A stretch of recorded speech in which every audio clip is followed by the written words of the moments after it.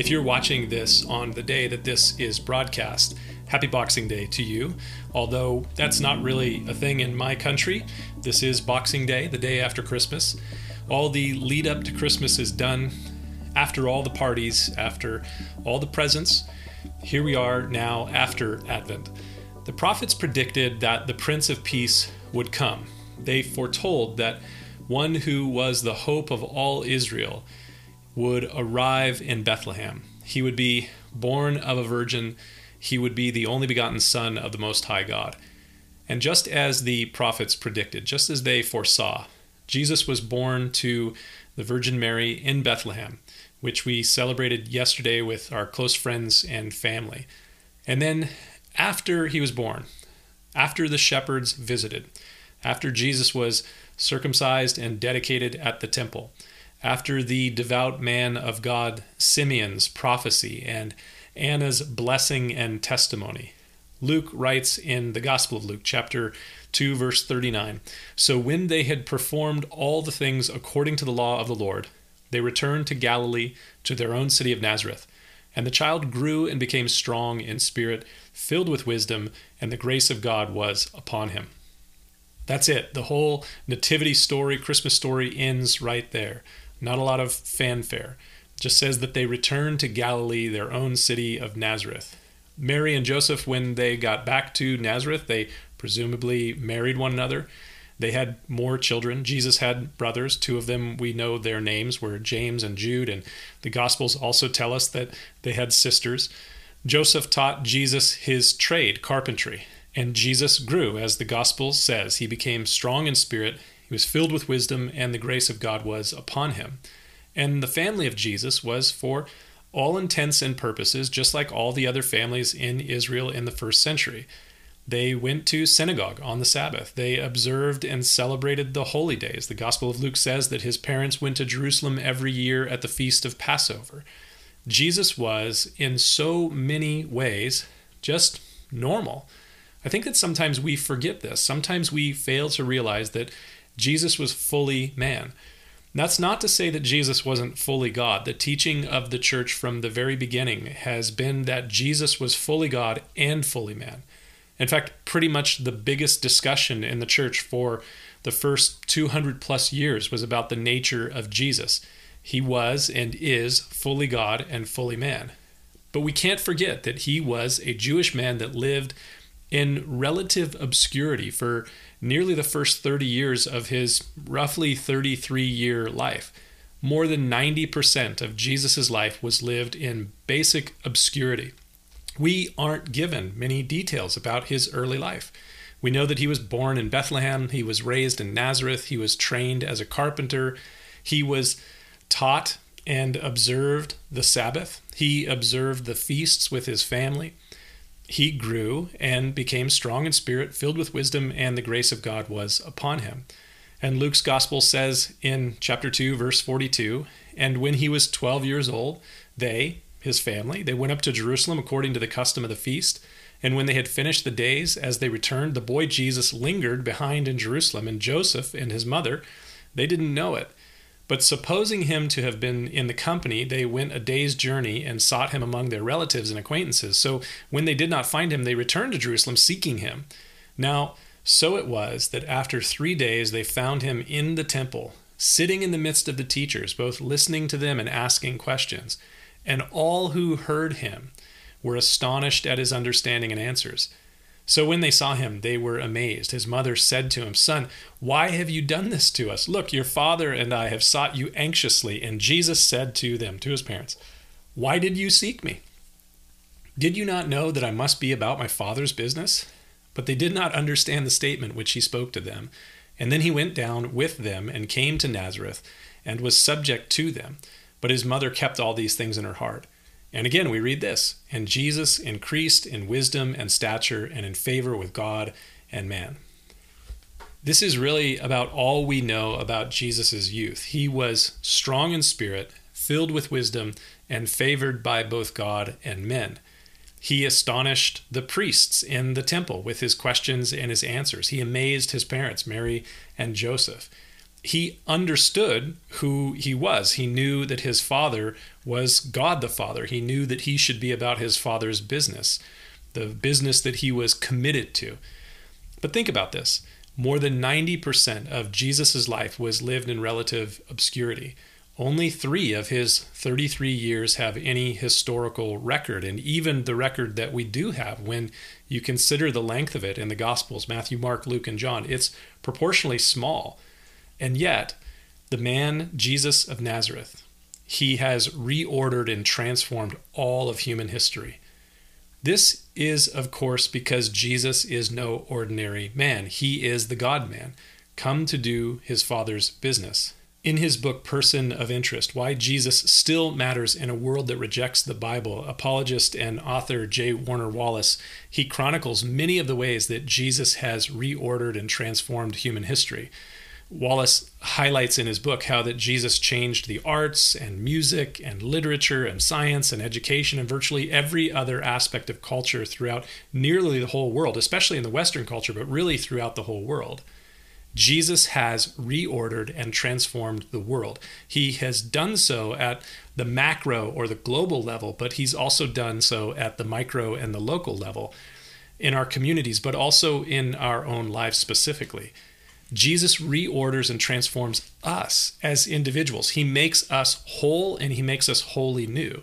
This is why the Apostle Paul, in his letter to the Corinthians, his second letter in 2 Corinthians 5:17, would write this: "Therefore, if anyone is in Christ, he is a new creation. Old things have passed away. Behold, all things have become new." If you have received Christ and the gift of his grace and salvation, then you have been made whole and wholly new in him. And with this mind, on this last Sunday of 2021, I want to key in on 2 passages that I just looked at a moment ago in that passage in Luke chapter 2. 2 things that the Spirit inspired Luke to write about Jesus as he was a child. Remember, there's not a lot that we know about Jesus as he was a child, but we read these words in Luke chapter 2 in verses 39 and 40 and verses 51 and 52. Look at them here. We read, "So when they had performed all these things according to the law," Jesus' circumcision, his dedication, all the different things at the temple, "they," his family, Jesus with Mary and Joseph, they returned to Galilee to their own city in Nazareth, and the child, Jesus, grew and became strong in spirit, filled with wisdom, and the grace of God was upon him." And then in verse 51, "Then he," Jesus, after he had been in Jerusalem celebrating the Passover when he was 12 years old, "he went down with them, with his family, and came to Nazareth and was subject to them. But his mother kept all these things in her heart." And again we read this, verse 52, "And Jesus increased in wisdom and stature and in favor with God and man." So verse 40, "The child grew and became strong in spirit, filled with wisdom, and the grace of God was upon him." Verse 52, "And Jesus increased in wisdom and stature, in grace with God and man." Why do I point out these passages? Why do I want to direct your attention to those today? Because if you are in Christ, if you have seen your life begin to be reordered and transformed by his grace, then I believe that it is God's desire for you and for me in this next year as we end 2021 and we come into 2022. God desires to reorder and transform us such that we become strong in spirit, full of wisdom, and that we grow in grace. If Jesus, who is fully God and fully man, if he needed to become strong in spirit, full of wisdom, and to increase in grace, then it is certain that I need to do so as well. The 30 years of Jesus' life that led up to the beginning of his ministry at his baptism with John the Baptist was a time as Jesus was growing, becoming strong in spirit, full of wisdom, and increasing in the grace of God. And this is my prayer for us as a church as we move into 2022, that we would grow in grace, that we would grow in wisdom, and that we would become more filled with the Holy Spirit as a church and as individuals within the church. This was certainly the way that the Apostle Paul, Pastor Paul, prayed for the churches that he ministered among 2,000 years ago. I want to read to you from some of his letters in the New Testament and the prayers that Paul prays in 3 different passages in Ephesians and Philippians and Colossians. There's a lot of that I'm going to read here, kind of long, but I hope you'll follow along. If you have a Bible, you can open to Ephesians chapter 1. We read Paul's prayer for the Christians in Ephesus here, beginning in verse 15. We read this: "Therefore, I also, after I heard of your faith in the Lord Jesus and your love for all the saints, I do not cease to give thanks for you, making mention of you in my prayers."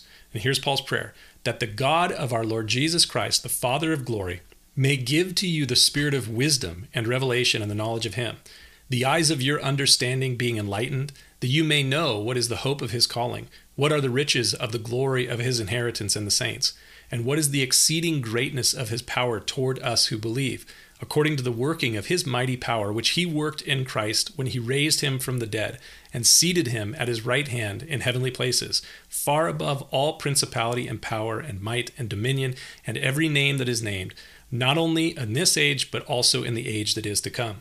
And then Paul's prayer for the church at Philippi in Philippians chapter 1, beginning in verse 9.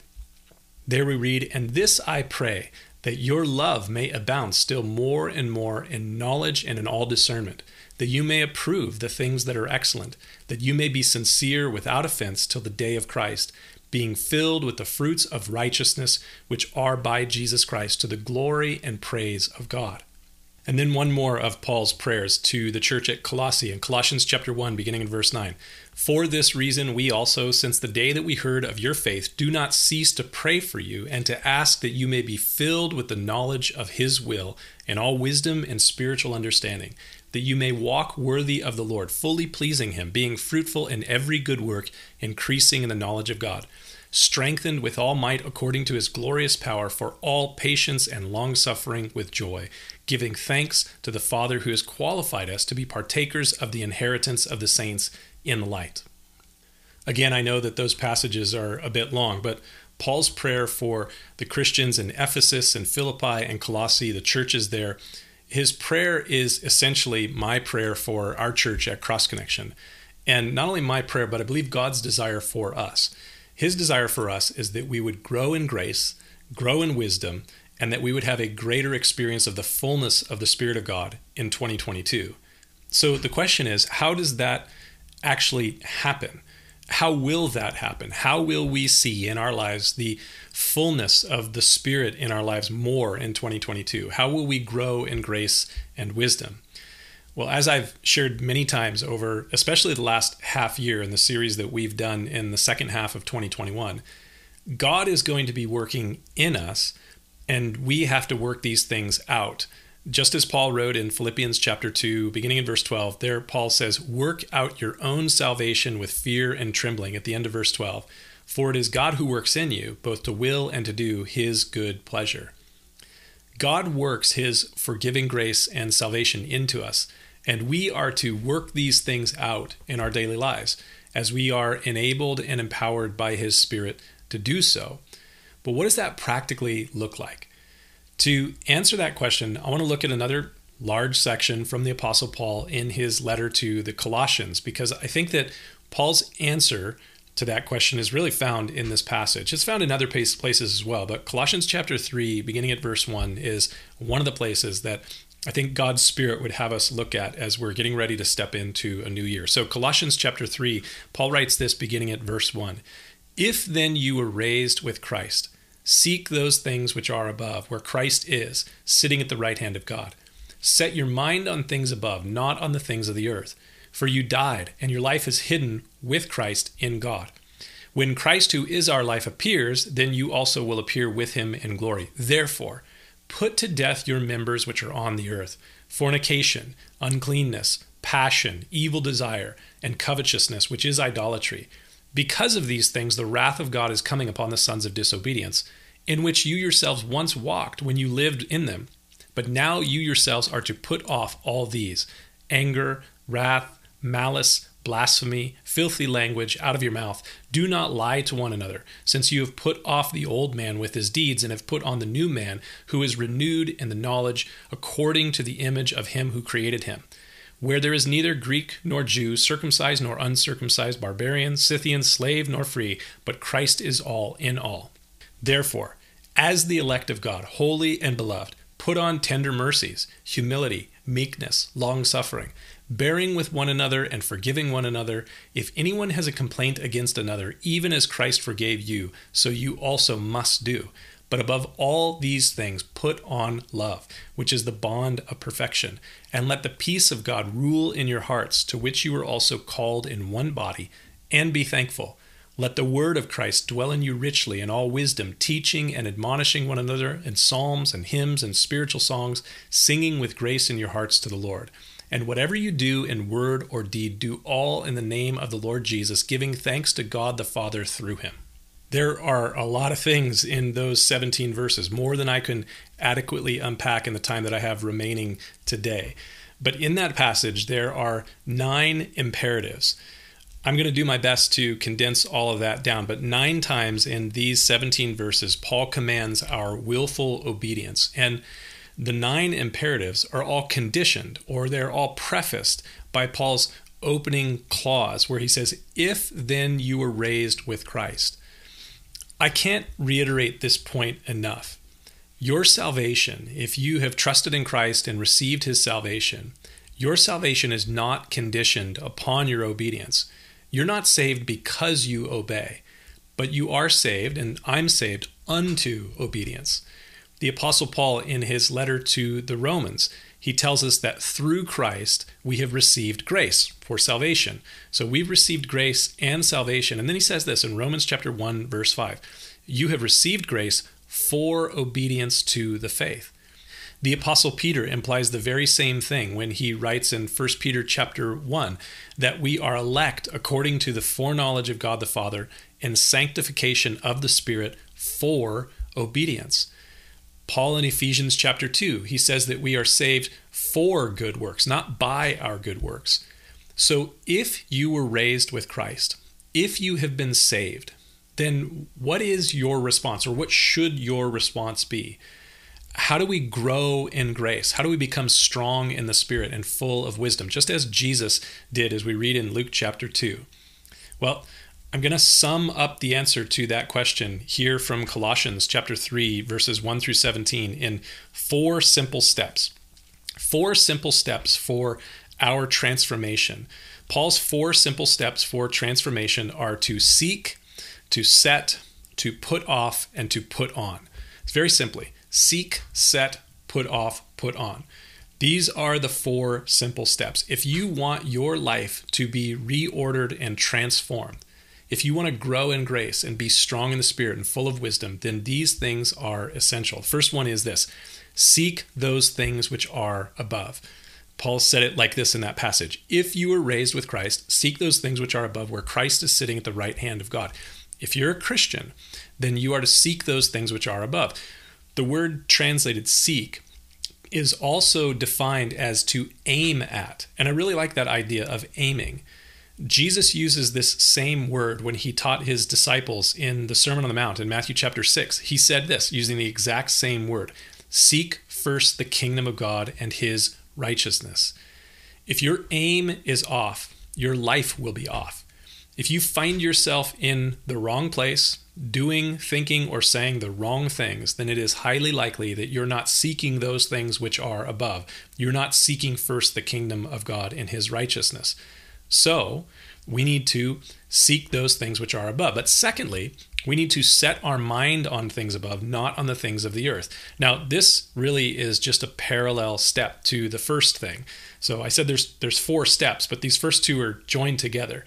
They're parallel thoughts. So seek those things which are above and set your mind on things which are above. It's just a different way of saying the same exact thing. If the first clause was about your attention and your focus, then this clause is about your mindset. What is your mind set upon? What are you mindful of? Peter was rebuked by Jesus because he had the wrong mindset. In Matthew chapter 16, Jesus turned to Peter and said to him, "Get behind me, Satan. You are an offense to me because you are not mindful of the things of God, but of the things of man." To the Christians in Rome, Paul wrote to them in Romans chapter 8, verse 5, "For those who live according to the flesh set their minds on things of the flesh, But those who live according to the Spirit set their minds on the things of the Spirit. For to be carnally minded or earthly minded is death, but to be spiritually minded is life and peace. Because the carnal mind is at enmity against God, for it is not subject to the law of God, nor indeed can be. So then, those who are in the flesh cannot please God. The simple steps of transformation, they begin with focus, attention, and aim and mindset. What is your aim? What is your mindset? Show me a person that is immature in their faith or backsliding in their faith, and I will show you a person whose aim and mindset are off. They're misplaced. They're on the wrong things. Now, just as the first two steps of transformation go together, set your mind on things above and seek those things which are above, just as those things go together, so do the next two of these four steps go together. Paul's next step, the third step, is put off the old man. He says in Colossians 3, verse 4, that Christ will one day appear.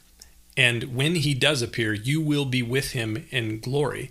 And since that is true, since we have this hope that we're going to be with the Lord for eternity, Paul says in verse 5, therefore, because you have this hope, therefore, put to death your members which are on the earth, fornication, uncleanness, passion, evil desire, covetousness, which is idolatry.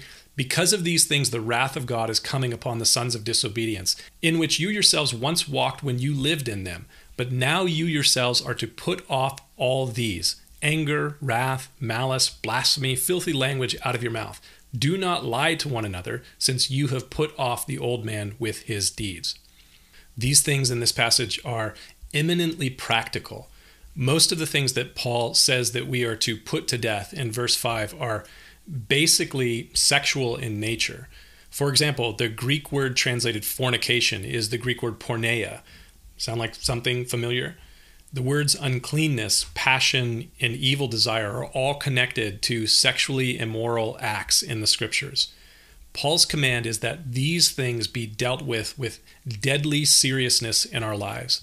Put to death your members which are on the earth. Why should we deal so seriously with these things in our lives? Because these things are the very things that invite the wrath of God upon unbelievers, so they should not be in any way even named in the lives of believers. But notice that Paul says, you yourselves once walked in these things, but now you've been raised with Christ and will one day be with him in glory. So stop it. Stop engaging in these sexually immoral things. The practicality from Paul continues in this section about the things that we are to put off. Paul moves away from issues of sexual immorality, and he commands that we put off things like anger. If you have a bad temper and you desire retribution, Paul says, stop it. He says, put away wrath. If you are given to fits of rage, stop it. He says, put off malice. Maybe you are kind of congratulating yourself right now because you don't visibly lose your cool and get angry with outbursts of rage, but internally you are wishing harm upon others and you have ill will towards people in your life. The scriptures say that's malice, and the scriptures say that we're to put that away. If you're a Christian, if you are in Christ, you're not to have malice, nor are you to have blasphemy. Now, you may be thinking, well, this is one thing I would never do, because you're thinking of blasphemy only in how it is speaking disrespectfully or wickedly against God. But there is a blasphemy that is not directed at God. It is a blasphemy that is directed as slanderous gossip spoken against anyone. So if you find yourself speaking slanderously or gossiping against other people, the scriptures make very clear that you should stop doing that. And then Paul talks about filthy language, simply abusive or obscene, foul language. He says, stop it. And if you are given to lying, you're not telling the truth, stop it. By God's grace and the enabling power of the Holy Spirit, you can put off the old man. You can and you must put off the old man. If you're going to grow in grace and in wisdom and in stature with God and man, then you must put off the old man. And the fourth thing in this step, seek those things which are above, set your mind on things which are above, put off the old man, and finally put on the new man. Colossians chapter 3, verse 12, therefore, as the elect of God, holy and beloved, put on tender mercies, kindness, humility, meekness, long-suffering, bearing with one another and forgiving one another. If anyone has a complaint against another, even as Christ forgave you, so you also must do. But above all these things, put on love, which is the bond of perfection. I don't think that these things really require much explanation, but they are essential.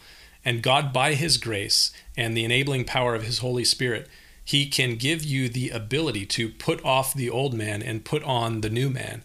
You can, by God's enabling power, put on kindness, mercy, meekness, patience, long-suffering, love, all of these things.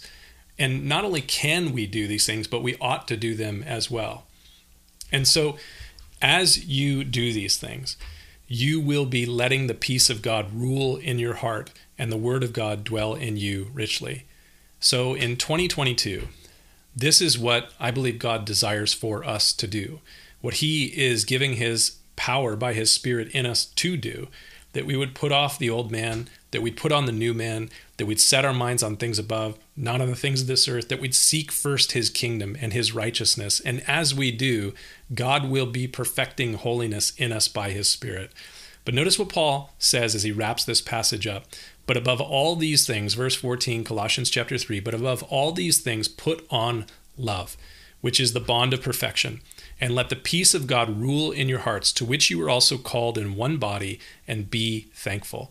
Let the word of Christ dwell in you richly in all wisdom, teaching and admonishing one another in psalms and hymns and spiritual songs, singing with grace in your hearts to the Lord.